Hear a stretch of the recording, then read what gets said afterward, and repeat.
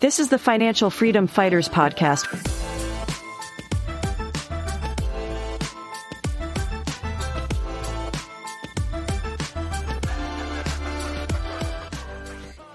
What's up, everybody? This is the Financial Freedom Fighters podcast. I am your host, Jacob Sandoval. I am here with my co-host, Mike Magno. How you doing? I'm good, Jacob. How are you? I'm good. There's a heat wave in California right now. It was 94 degrees. And I don't know about you, Mike, but I'm not an extreme weather guy. I don't like extreme cold. I don't like extreme hot. I like 65 to 75. I like that 10-degree variance, and that's where I live all day, and that's where I'm happy. So 94, it's a little bit too hot for me. I don't know about you. Yeah, I'm with you. I don't like the extreme heats. We get obviously all the weathers, right? In northern Ohio here.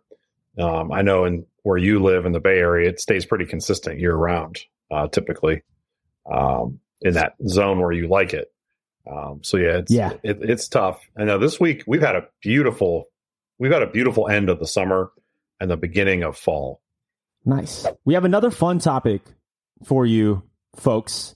Today, Mike and I are talking about stocks versus real estate. It is an age-old debate within the investment community, and today Mike and I are going to try to bring a very objective perspective. Obviously, Mike and I are both real estate investors, but prior to being a real estate investor, I was predominantly a stock market investor, and so I have a decent amount of experience there. And Mike also does a little bit of stock investing as well.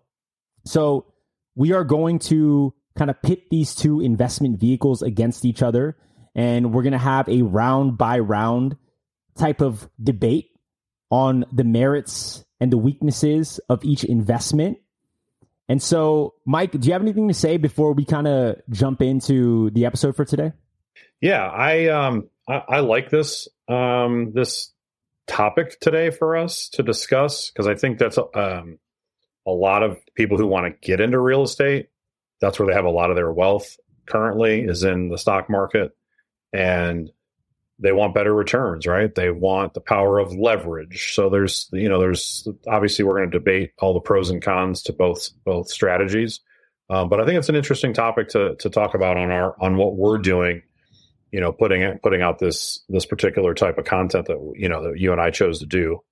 And I think it's a good conversation to have for people. So I'm excited. Yeah, absolutely. So if we take two steps back, there are a few different types of people with respect to their finances and the relationship that they have to money. There's one set of people who are what I'll call spenders. They spend basically everything that they earn. This is the paycheck to paycheck population, and this is the reality for a lot of Americans.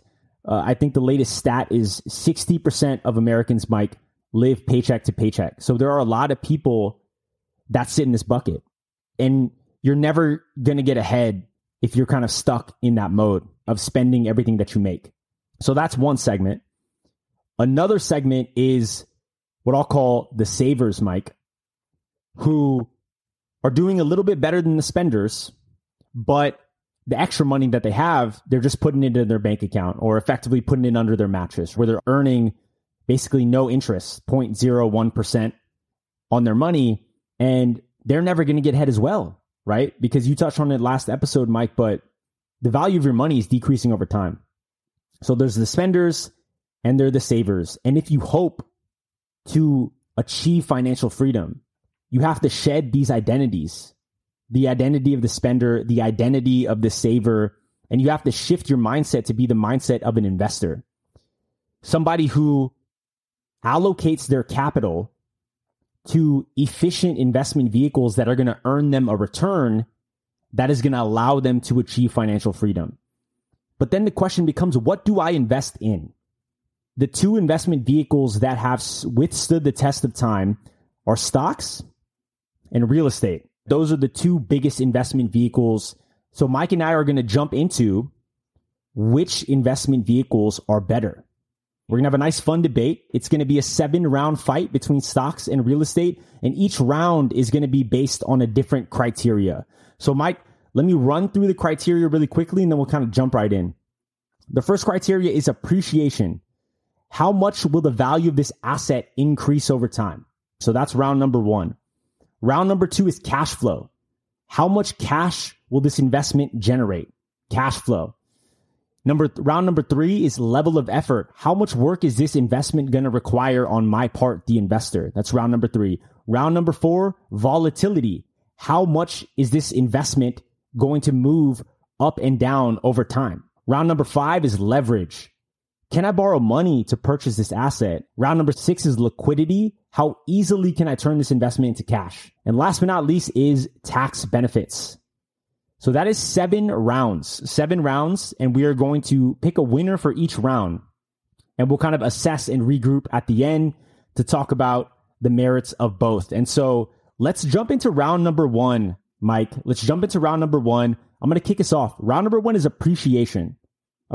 So stocks are famously known for achieving an average annual return of about 10%. If you put your money in the S&P 500, which is the 500 largest publicly traded companies in the US, if you put it in that index, you would be getting around a 10% return on average over a long period of time. If you look back at any 30-year period in history, that is basically what the return would be, which is a really, really strong return. To kind of put real numbers on that, if 30 years ago from today, you invested $10,000 into the S&P 500. 30 years ago, you put $10,000. Today, that would be worth $165,000 approximately. So you put $10,000 in, it grew at a rate of 10% per year. 30 years later, it is $165,000. Not too shabby of a return. So that is the typical kind of appreciation of the stock market. Now, what about real estate? If we look at the average annual increases nationally, price appreciation of homes, if we look at that same 30-year period, the average appreciation is roughly 4% in that same 30-year period. So less than half of the returns of the stock market. Stocks are the clear winner, right? Hold on. Not so fast. There's a really big assumption that's being made when you make that comparison. You're assuming that you can actually achieve the same returns as the S&P 500 index. That is a massive, massive assumption. Here's an interesting stat. 94% of US fund managers underperform the average returns of the stock market. So, Mike, these are big shot Wall Street guys whose sole job it is to beat the S&P 500. It's their sole job. So they spend all day, every day trying to beat the S&P 500. 94% of them fail. 94% of them fail. So what chance, realistically, does the mom and pop investor, you, Mike, picking stocks, me, Jacob, just like picking stocks, what chance do we have to actually beat the S&P 500? Pretty slim. And there's also the component of emotional selling. I have made so many bad calls with respect to stocks. I bought it at the height, and then I sold it at the crash. And so many investors make that same mistake because it's an emotional game. So the pointed stat here, I heard this on the Money with Katie show, another personal finance podcast, and she said that the average return for the typical investor is actually 5%. So not the 10% of the S&P 500, about 5%, half of that. And so it is much, much closer than it looks if we're just talking straight appreciation. But if we just want to very simplify this, let's say straight appreciation, stocks still edge this out. But it's a lot closer than you think because of the emotional selling component, because of the fact it's really hard to actually achieve the returns of the S&P 500. So it's a lot closer. But I'm calling this one for stocks because this is what they're famously known for, is appreciation. And knowing that stat, actually researching that, has actually forced me to shift my stock investing strategy, Mike. I was a stock picker before. I thought I was real slick, and I thought that I could see things that other fund managers couldn't see. And I just stopped all that. I only invest in index funds now. I've come to grips with it that I'm not good enough. And so I only invest in index funds now because I do want that 10% return because it is very solid. So I'm calling stocks take round one, Mike, but I'll pass it over to you. What are your thoughts on kind of the appreciation component? Yeah, appreciation obviously is a huge piece of what people are looking for in their portfolios, whether it's in real estate or in the stock market. I think the hardest thing too for the stock market investor is holding on to it for that long. It's much easier to hold on to a piece of real estate for 20 or 30 years than it is for you to hold on to that 100 shares of Apple stock. You know what I mean? So, it makes it much more difficult. And then we'll have people, you have people come to us and say, well, what about forced appreciation in real estate? And I mean, there's other ways to accelerate the appreciation. And then if you look at markets like California versus Ohio, well, obviously you guys have appreciated at a much higher rate over the last 30 years than we have. But then in the reverse, you live in San Francisco Bay Area, your guys' prices are down this year. Ours aren't. So it's tough. But they both, they both are going to offer you appreciation. It's what you do with that appreciation once you get it. And that's where I think, real estate will ultimately, win out in total, I think, through our conversation today. But, there's certainly, if you look at like what NVIDIA is doing this year, right? It's nutty. It's up like 200% this year. So for those people who bought NVIDIA, 18 months ago or 2 years ago when it was at the bottom and have held on long enough, right? Yeah, absolutely. It is important to kind of weigh all factors, and it's not always that black and white. But we'll say stocks take round one, right? Edges it out, but stocks take round one in appreciation. Stepping into round two, I'll have you kick this round off, Mike, but it is cash flow. Yeah, so cash flow, for the real estate investor, how do we define cash flow? So, cash flow is obviously the money that you get at the end of the month above and beyond all your expenses. And then I also categorize in some reserves as well, which is actually still cash flow, even more cash flow. But, for the investor, they want to set aside some money for expenses that you're going to ultimately, you will have, right? So, in terms of the different types of areas to invest in real estate, people come to like my area for that cash flow. And you may, at the end of the day, get $200 or $300 per month, $400 per month in cash flow. And that money is after principal, interest, taxes, insurance, your property management expense, and then whatever reserves that you set aside. Personally, I just set aside 10%. That's just my own personal thing. So you've got that. And while some cash flow does exist in the stock market, it's only in the stocks that offer you some type of dividend. And the yields on those stocks are much lower in terms of percentage basis. Realty income, right? Like people love that stock. I actually own some. It has a huge dividend yield of, 4%. And they pay a monthly dividend, which is cool. But unless you own $1 million of that stock, you're not getting a ton of cash flow from it. So that's where I think, the cash flow would certainly go into the real estate side of the ledger. Absolutely. Absolutely. So completely agree there. While appreciation is a major component of building long-term wealth, ultimately cash flow is what pays the bills.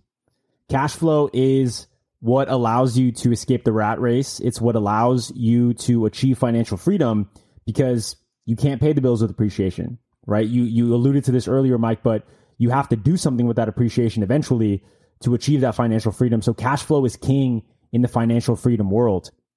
And hands down, real estate is a much, much better cash flow vehicle. So I'll just throw in some specific numbers here to add color to the point that you were making, Mike. So let's take that same S&P 500 investment vehicle, right? And let's say we had $100,000.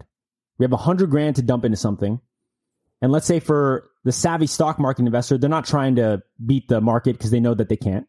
And so they put it all into the S&P 500. The dividend yield that Mike was talking about for the S&P 500 is 1.6%. 1.6%. So on an investment of $100,000, you will have annual cash flow of about $1,600, right? So a little over $100 a month for a $100,000 investment. To Mike's point, that's not a lot of cash flow. That's not a lot of cash flow. You can't even pay for Barry's boot camp on a monthly basis with that. And so, not a good cash flow vehicle, the S&P 500. Let's take that same $100,000 and let's say that we're going to buy a property in Cleveland, Ohio. I think people will be pretty shocked, Mike, but you can buy a 3-bed, 2-bath house cash in a decent working class neighborhood for $100,000. You can. Keep me honest here, Mike. Yeah. Can you do that? It's certainly possible, right? Yeah. I could pull up the MLS right now. I could find us probably 4 or 5 properties in and around the neighborhood where I invest. We could find a property somewhere in the $100,000 range that I could go out tomorrow and put a tenant in there for $1,100. If you want to be a successful real estate investor, you have to know how to run the numbers. You can download my free rental property calculator and deal analysis guide by heading to cashflowsaga.com/tools. Again, that's cashflowsaga.com/tools. Now, back to the show. So let's run that scenario. Let's be conservative even, Mike. Let's say you hook up with Mike Magno and you say, Mike, I have $100,000. I want to buy a property cash in a decent neighborhood, 3-bed, 1.5 bath or 2-bath, and I want to buy it in cash. Let's run the numbers on that. So Mike is going to obviously find you something that is going to fit the 1% rule. And the 1% rule says that the house has to rent for at least 1% of the cost of the property. So for a $100,000 house, it needs to at least rent for $1,000. That's the type of property that Mike is going to suggest to you. It probably, like he said, will be a little bit more, $1,100, $1,200. But let's be conservative, say we can do it for $1,000. So that's $12,000 in annual income, which is great, but we're not factoring in our expenses. Just to do some quick math, let's say that our expense ratio is 50%, Mike, right? 50%, which is pretty typical. I would say pretty typical. So now we're down to $6,000 in annual income. And because we bought this property in cash, Mike, we don't have any debt service.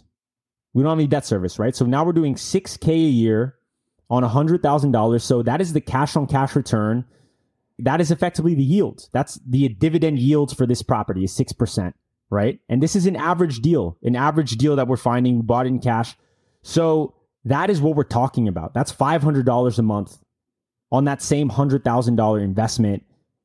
And you can do better than that. A 6% cash on cash return, a 6% yield is good, especially in this market, but it is not out of this world a home run deal by any stretch of the imagination. And so to compare that to the stock market cash flow that you're going to see, there's no competition here. There's no competition. And Mike did allude to this, right? There are sophisticated dividend investors and there are dividend strategies. But when it comes to your average investment, real estate in the cash flow realm is always going to beat the stock market. And that is why real estate is kind of regarded as the path to financial freedom, because eventually you're going to need to turn whatever wealth you have into cash flow to leave the rat race. And real estate is the most time-tested vehicle to be able to achieve that. So I think round 2 easily goes to real estate. So we are at 1-1. Stocks took round 1. Real estate took round 2. I will jump us into rounds 3. And this one is level of effort, Mike. Level of effort. And so what do we mean by level of effort? There's a couple of things that we're talking about here. Is one, how much work is this going to take? How much work is their investment going to require from me, the investor, to research it, to acquire it, to manage it, and to, do all the things. So that's one element of it, how much work. And then the second element of it is, what is the barrier to entry? How much is actually going to take to get into this investment? So there's two kind of elements to this. And I think this one is pretty straightforward in my opinion, but we were talking about this, Mike, but you can open up your Robinhood app click a couple of buttons, and you're a bona fide stock market investor, right? You're a bona fide stock market investor. And just because you bought that NVIDIA stock, or just because you bought that Apple stock, Tim Cook, the CEO of Apple, is not going to call you up and ask you to make a couple of decisions on what Apple's supposed to be doing for their Q4 plans, right? They're not going to ask you that. There's no work required, and you can be a part owner in Apple for as little as $1, probably even less, right? With fractional investing right now. So barrier to entry for stocks is super low. Literally requires no work. You might do some research and you probably have to manage your emotions with the stock market, but no one's going to be expecting you to do anything once you become an owner of that stock. And I'll pass it over to you, Mike, but that's not quite the case with real estate. Yeah, no, you make some really great points there with regards to how easy it is to literally buy stocks nowadays, right? You can just open your app, deposit some money, and boom, you're a stock market investor. Real estate, not the same way. And why is that? Well, typically it's much more expensive, right? We just talked about a $100,000 property, which, you know, in today's world, when the average home price in America is over $400,000, $100,000 property seems like a steal, but still $100,000. So, you know, for those people who don't have $100,000, they're going to have to leverage the purchase, and leveraging that purchase means going to a lender and borrowing almost all of the money, right? You're going to borrow on a single family home, non-owner occupied investment property. You're going to borrow 80%. And then how does the bank underwrite you, right? So they're going to check your credit. They're going to check your bank statements. They're going to check your income. They're going to check your tax returns. They're going to look at all these different aspects of you because they're investing in you as well. So it's very, very difficult, right? Then on top of that, you have to find a target market, right? You know, for you, Jacob, you're in San Francisco right now, and I'm sitting in, you know, suburban Ohio, right? Suburbia. Yep. And for you to invest here, you have to find people that you know, like, and trust. Obviously, you know, you and I have become friends and we've invested together. But that didn't just happen overnight, right? So for that person who's going to invest in real estate, unless you're investing in your local market where you can actually physically go see and touch these things, you have to rely on that trusted network of people. So that takes some time and energy, right? And then on top of it, we talked about it in the last episode, right? The whole inventory, just where the market is today. It's very difficult to find properties that are going to meet all this criteria that we've laid out. You know, it's time consuming, right? Like you have to search for deals. Your agent has to search for deals. You have to talk about the deals. You have to look at all the numbers of the deal. Does it make sense? It's a much more strenuous process than opening up your cell phone and click. Okay, cool. I bought some stocks.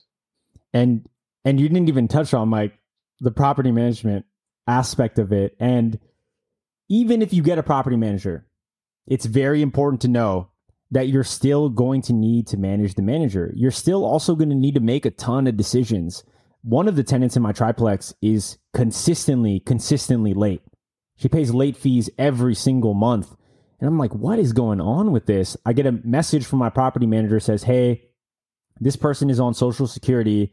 They only get one paycheck per month and it happens on the 15th. So they're consistently late because they just don't have enough money on the 1st to be able to make that payment because their paycheck comes on the 15th. Can you allow her to move her due date to be closer to her payment date? And obviously I said yes, knowing the details of this, but this is just an example of some of the kind of inquiries you're going to get for your property manager. And sometimes there's going to be bigger things. And so just to say, oh, I have a property manager, I don't have to do anything. There'll be days, there'll be entire months where I don't talk to my property manager at all. And that's not abnormal.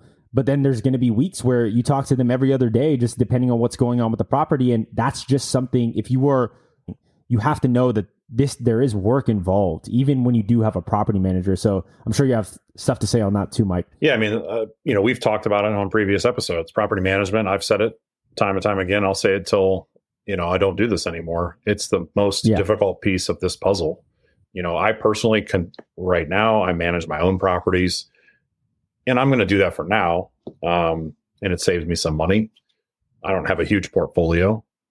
But eventually I'll probably get away from that and I'll be working with a property manager and experiencing those same things that you experience. I'm dealing with it.